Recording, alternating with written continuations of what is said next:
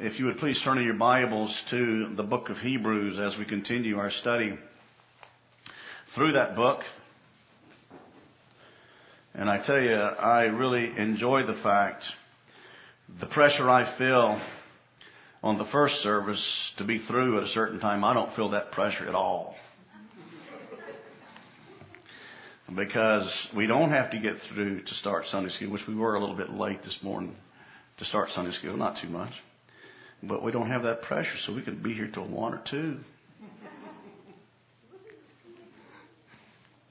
What a great way to spend the Lord's Day.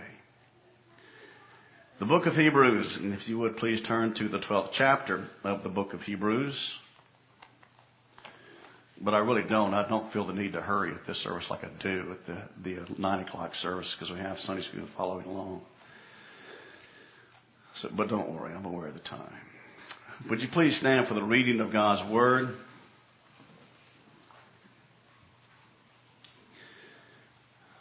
Give ear as we hear the Word of the living God. Let's start our reading up at verse 7. It is for discipline that you have to endure. God is treating you as sons. For what son is there whom his father does not discipline? If you are left without discipline, in which we have all participated, then you are illegitimate children and not sons. Besides this, we have had earthly fathers who disciplined us, and we respected them. Shall we not much more be subject to the Father of the spirits and live? For they disciplined us for a short time, as seemed best to them. But he disciplines us for our good, that we may share in his holiness. For the moment, all discipline seems painful rather than pleasant, but it later yields the peaceful fruit of righteousness to those who have been trained by it. And by the way, the only way to be trained by it is by faith and trust in God as you go through it. If you're in rebellion, if you think God's making a mistake, you're not going to profit from the discipline that God gives to you. It is as we live day by day and trust by day in God's goodness that we are trained. The just shall live by faith. Again, Habakkuk 2:4. Therefore lift your drooping hands and strengthen your weak knees, and make straight paths for your feet, so that what is lame may not be put out of joint, but rather be healed. Strive for peace with everyone, and for the holiness without which no one will see the Lord.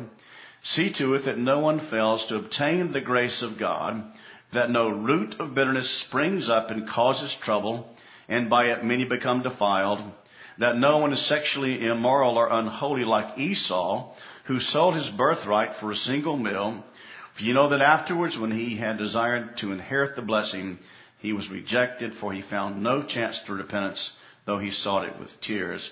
Esau's problem was not a brokenness of heart, but rather a brokenness of what he forfeited. He was sorry for the consequences of his decision, not about offending God or rejecting the covenant. For you have not come to what may be touched, a blazing fire and darkness and gloom and a tempest, and the sound of a trumpet and a voice whose words may the hearers beg that no further message be spoken to them, for they could not endure the order that was given. If even a beast touches the mountain, it shall be stoned. Indeed, so terrifying was the sight that Moses said, I tremble with fear. But you have come to Mount Zion, and to the holy city of the living God, the heavenly Jerusalem, and to innumerable angels in festal gathering, and to the assembly of the firstborn who are enrolled in heaven, and to God, the judge of all, and to the spirits of the righteous made perfect, and to Jesus, the mediator of a new covenant, and the sprinkled blood that speaks a better word than the blood of Abel. The grass withers, the flower fades, but the word of God abides forever. Please be seated. Let's go to God in prayer. Please pray for yourselves and pray for me as I preach this text. Let's pray.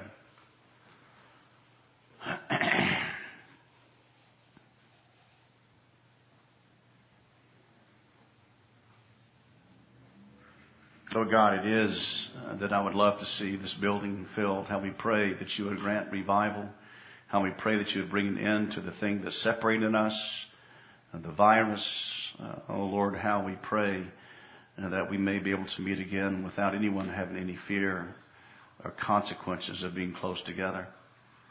We pray, oh God, that you would bless your word to us this morning as we are assembled in the name of Christ. I pray that you would be with me as I preach this text, be with your congregation as they hear it. And may it be, O God, for the glory of Christ, the good of our souls, for our own sanctification, we pray. And may we desire, O God, to be more like Christ, not less like Christ, but more like Christ after having left here this morning. In Jesus' name, amen. 2020 was a trying year, was it not? People are saying that they are so glad to be beyond 2020 and into 2021. We'll keep this in mind. What brought us from 2020 to 2021 was a millisecond. Midnight, New Year's Day, all of a sudden the calendar changes to 2021. The earth is going around the sun one more time, and we're into the next year. But what's really changed? COVID is still with us. We are very much a divided country. The divisions that have been started 12 years ago and even beyond that have become more and more deeply marked. We just went through an election where we elected a man that obviously has some challenges with his thinking. There are accusations that not only did we go through an election and elect a man who has some challenges with his thinking, but also an election that seems to be fraught with fraud. And the nation is more divided. What makes people think 2021 is going to be a better year? What? Not a whole lot has changed since last week. Nothing's changed. So where do we find hope in these days where we know that there are people who are ruling this country that hate the church? They hate Christ. They hate the gospel. They hate Christians. Where is our hope? The Bible tells us, as you well know, stop putting your trust in princes who have but breath in their life. I want to read to you from what the Apostle Paul wrote in 2 Corinthians 12. He says this, I know a man in Christ who 14 years ago was caught up into the third heaven, whether in the body or out of the body, I don't know. God knows. And I know that this man was caught up into paradise, whether in the body or out of the body, I don't know. God knows. Do you live your life today with a recognition or the realization that heaven is now, that heaven exists now, and that the saints of old are there in glory? What the writer to the Hebrews does here is talk about the place that Paul mentions, where Paul says when he had this beatific vision, and it's really, he doesn't know if it was a vision or if he was actually present there. What happened to him was he heard things that are not even lawful to speak in this life. So marvelous was that revelation to him of glory. Well, what the writer to the Hebrews does here is he kind of opens the curtains to heaven a minute. And let's just see a little bit, at least, to what is happening there with the people of God. Would have us to see this morning, but because Christ has defeated sin and death and taken away the condemnation that the law had against God's people, we may rest with confidence that heaven is ours and great blessings await us as the people of God. The day will come when the United States is no more. History tells us that. It tells us that. Does that make me happy? No, it doesn't make me happy. I talked to a man, I may have said this to you already, I apologize if I did, sort of. J.C. Bell, brilliant man, in his 90s. He was a judge in Hattiesburg. He was a bankruptcy attorney. I went in and asked him what he thought about the election. He said this, we have lost our democracy. That's how he put it. We've lost our democracy. So, what are we as the people of God? What are we as people who desire to live in peace going to do? We look to the certainty of the world to come. There are things in your life that are coming that are going to disrupt your peace. So we rest with the knowledge of the reality of the glory that is ours in heaven to come. And the first thing then is that the benefits of faith in Christ are seen here by contrast. He goes to Mount Sinai in this text. Follow with me. Stay with me. Mount Sinai, which took place 1,400 years plus before this ever was written.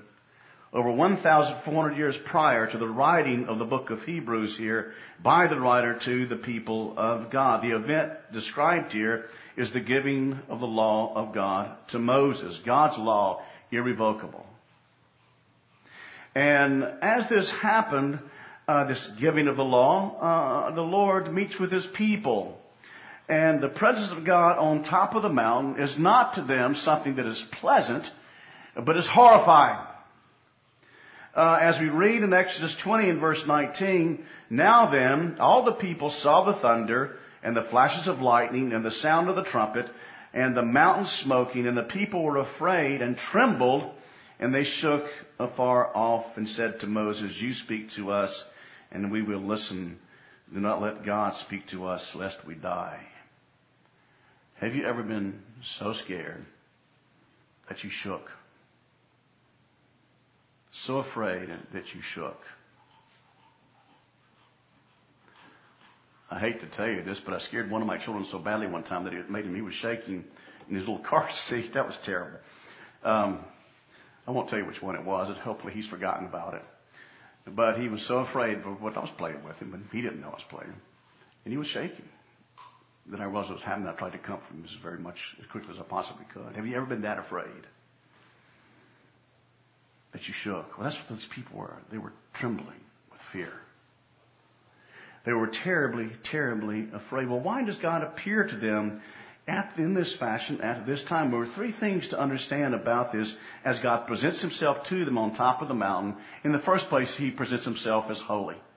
Absolutely unadulterated holiness there made evident on top of that mountain with that theophany that was up there. The second thing is that He is the lawgiver. That's the second thing that we can understand from what's taking place there at the foot of Mount Sinai, at the top of Mount Sinai. The people are witnessing this. He's the lawgiver. And the next thing is He is the judge. And understand this, as the people saw this transpiring on the top of Mount Sinai, there's the absolute absence of compassion. It's God as judge. It's God as lawgiver. That's what's taking place on top of Mount Sinai. The Holy God shows Himself to be authoritative. The Holy God shows Himself to be the lawgiver. And there is a real absence of any kind of compassion witnessed there. Quite a contrast to Jesus in Matthew 11 when He says, come unto me, all you who labor and are heavy laden, and I will give you rest. For my burden is easy and my yoke is light. Christ has made a marked difference in our relationship with God.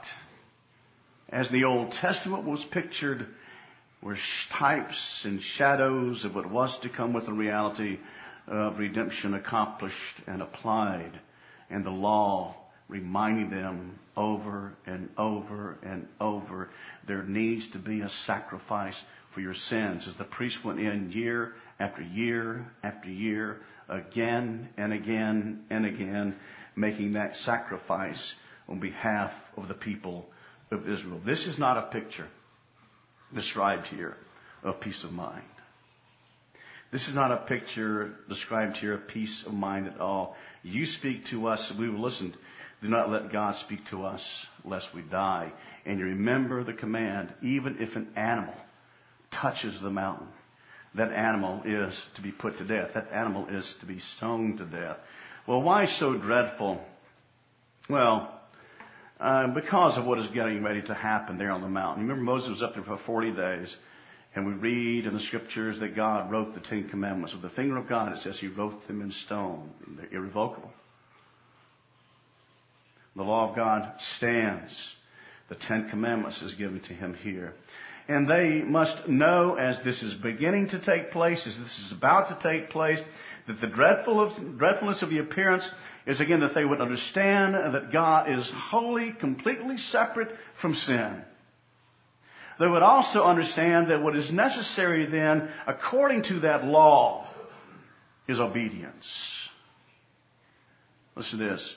We show we love our God by our obedience to Him. Again, Jesus in John 14:15, if you love me, you will keep my commandments. If you love me, you will keep my commandments. So the writer goes here in this place in Hebrews chapter 12 to Mount Sinai. But remember this, Hebrews chapter 12 again and again is a contrast and an argument from the lesser to the greater. If the people in the Old Testament did not escape, when they rejected the gospel, he says there, with their limited revelation, how much more shall we not escape with the revelation that we have of Christ having come and Christ having accomplished salvation? So again, it is an argument from the lesser to the greater. And it's not a comparison, it's a contrast. Not a comparison, it is a contrast. The contrast between the temporal and the eternal, the judgment and redemption. That is the contrast. So he says this here, we have not come. In all of your commitment to Christ, in all of your sufferings that you've gone through, and the losing of your property because of following after Jesus Christ, and all of these things you've had to deal with as the people of God, and forsaking the Old Testament temple practice, which is part and parcel to the cultic practices of the Old Testament people that you were involved in until recently, you have not come to something that may be touched. Mount Sinai. That's not where you are, follower of Christ. We have not come to something that may be seen, the fire and the smoke and the billows on top of the mountain. You have not come to what may be heard, the trumpet and the voice of God that sounded like thunder that made the people so afraid they were trembling. You have not come to something that is fearful.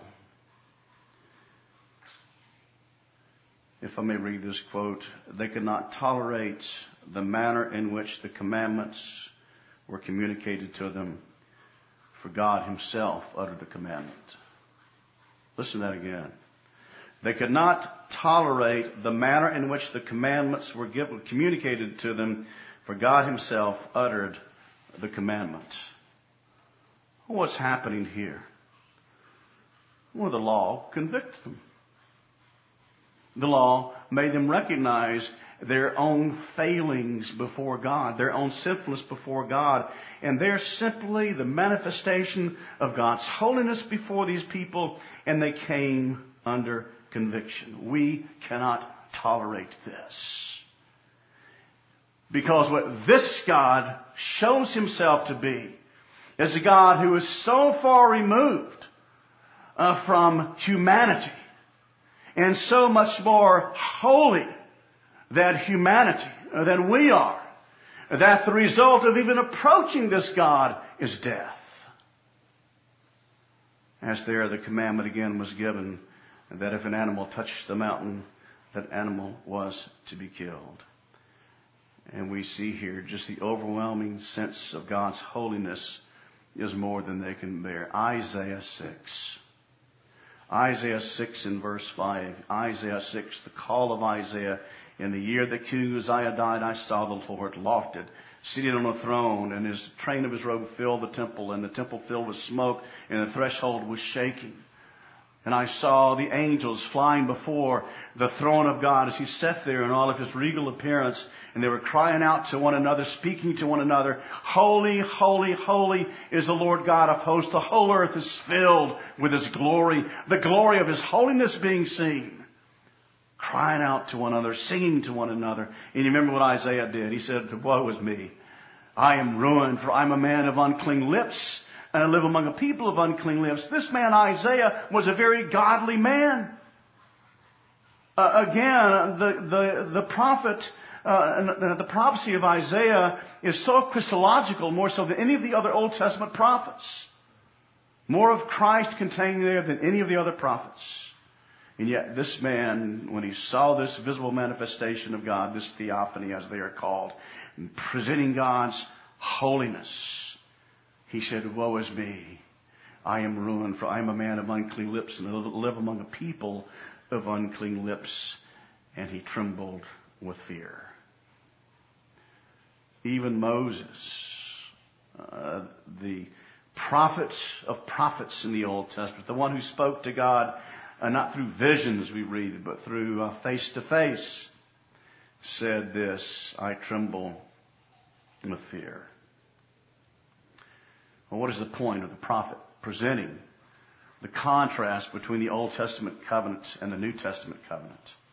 What is the purpose of his doing this? Well, it is to say this to the Hebrews that receive this letter.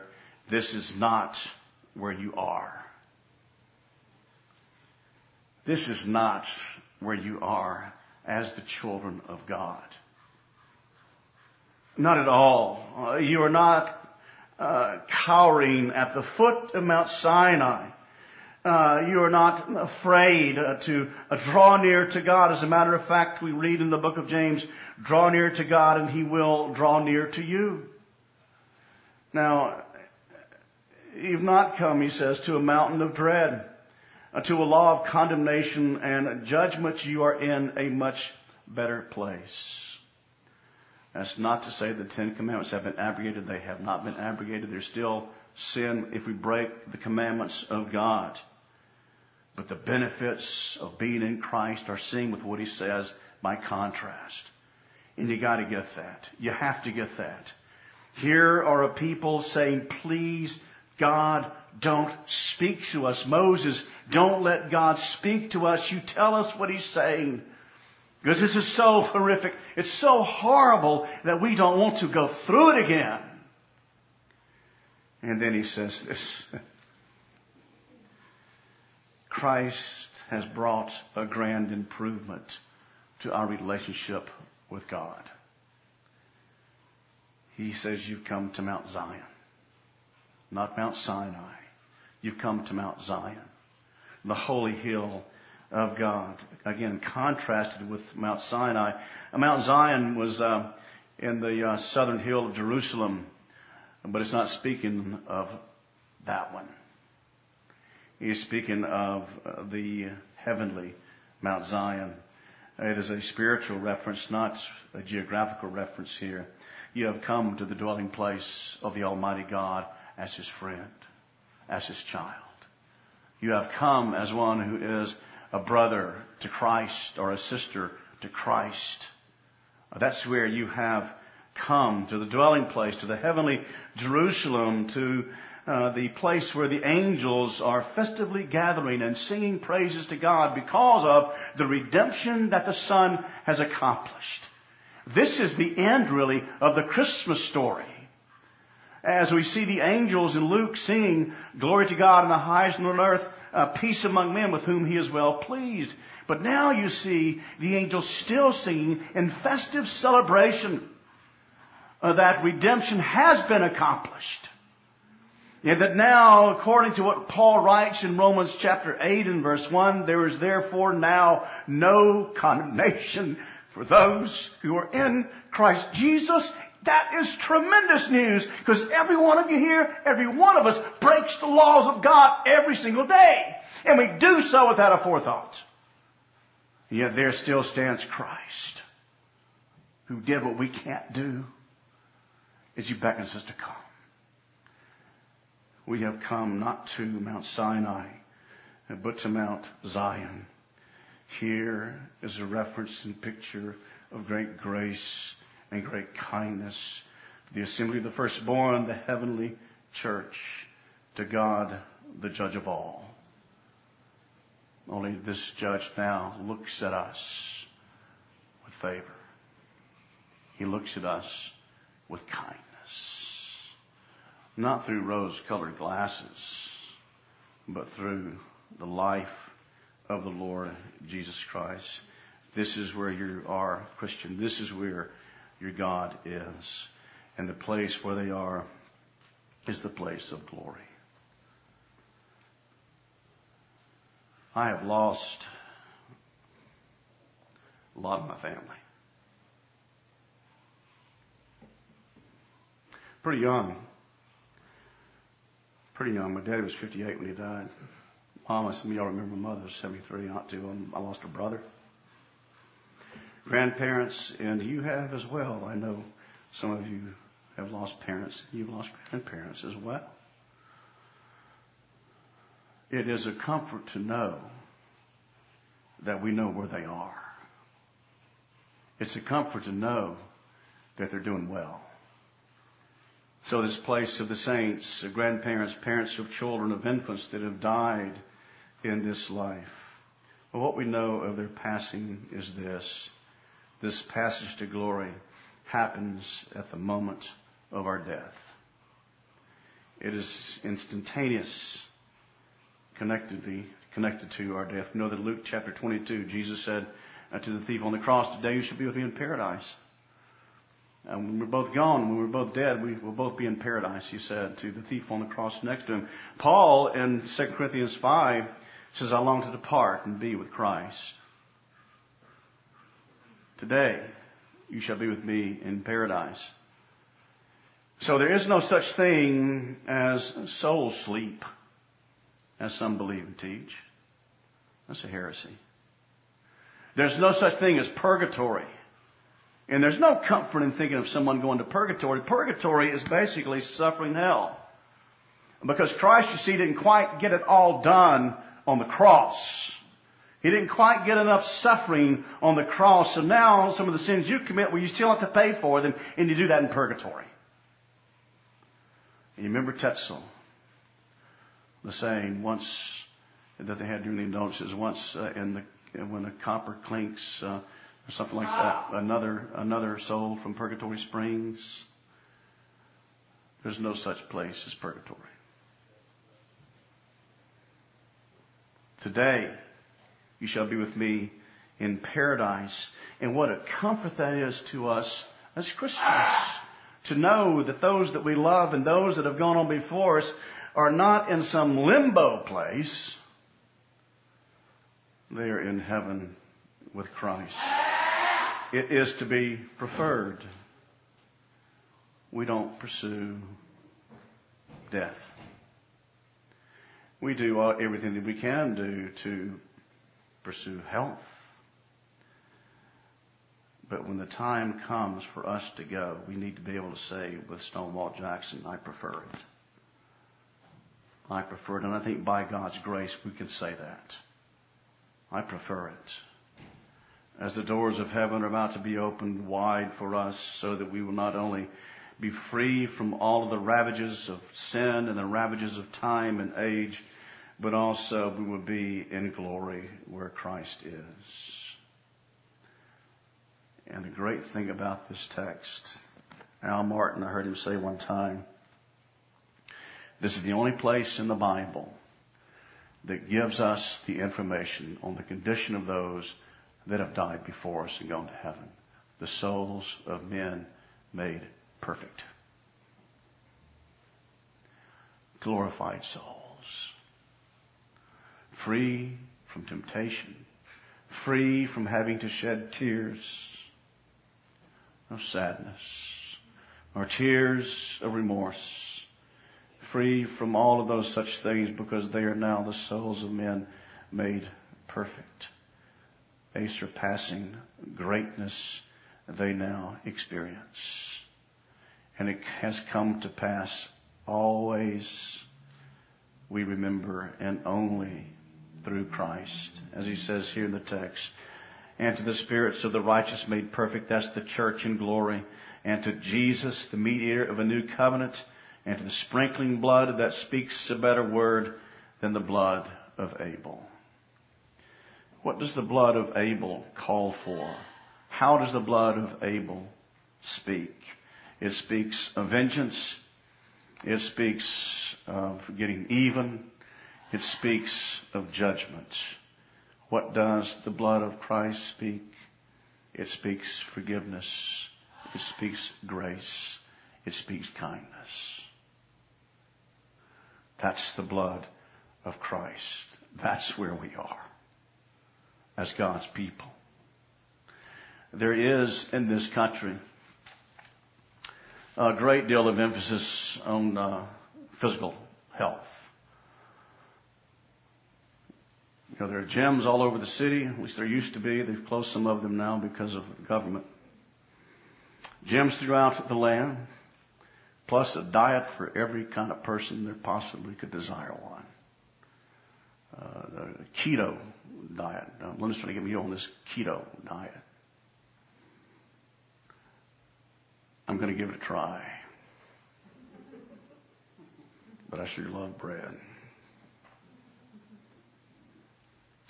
You got the one that the Osmond girl advertises for, that you spent a bunch of money on it. They ship the food to your house to eat what they send to you. You lose weight. Those are all wonderful, wonderful things. And we should be careful about our diet and that type of thing. I don't know anyone that, as they look at 2021, say this: I plan on drinking a fifth of Cutty Shark every day. Whiskey at breakfast, whiskey at lunch, whiskey at supper, whiskey at bedtime. I heard John LBJ did that.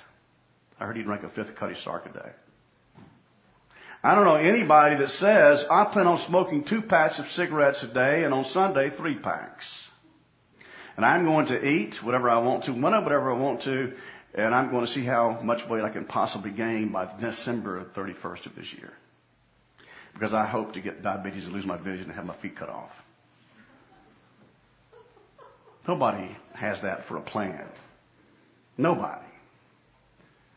You do want to try to do your best. But what about our souls? Do we care as much about caring for our souls? We can't see them. We know we have them. The Bible tells us that we have them. We know we have them. We know there's a heaven to come. But how do we care for our souls? How do we make sure that we are prospering spiritually? Well, for one thing, we practice repentance. For another thing, we study God's Word and we spend time in prayer. God's people today don't pray. They don't pray like they used to pray. So often we pray when we want something. But to be a man or a woman or a child of prayer is to seek God's face with great fervency every single day. And we need Him. It's a very, very foolish thing to have all the blessings that we have in Christ and then to trade it away for the love of some kind of sin. That just means so much to you. It means more than even God's grace and His mercies. Will you allow problems to destroy marriages this year? When humility goes a long way in good communication in repairing marriages. But so often pride stands in the way, and we'd rather make shipwreck of our marriage than to be humbled. The word to the Hebrews is this: don't chunk it away. What you have in Christ, treasure it. What you have in Christ is greater than any other thing we have here in this life. Peace with God, a place in glory. And so we pursue afterwards, it says in the Scriptures, pursue peace with all men and the sanctification without which no one will see the Lord. Again, here is the end of the Christmas story. It ends in glory, where Christ is. And we look forward to His return. Let's pray.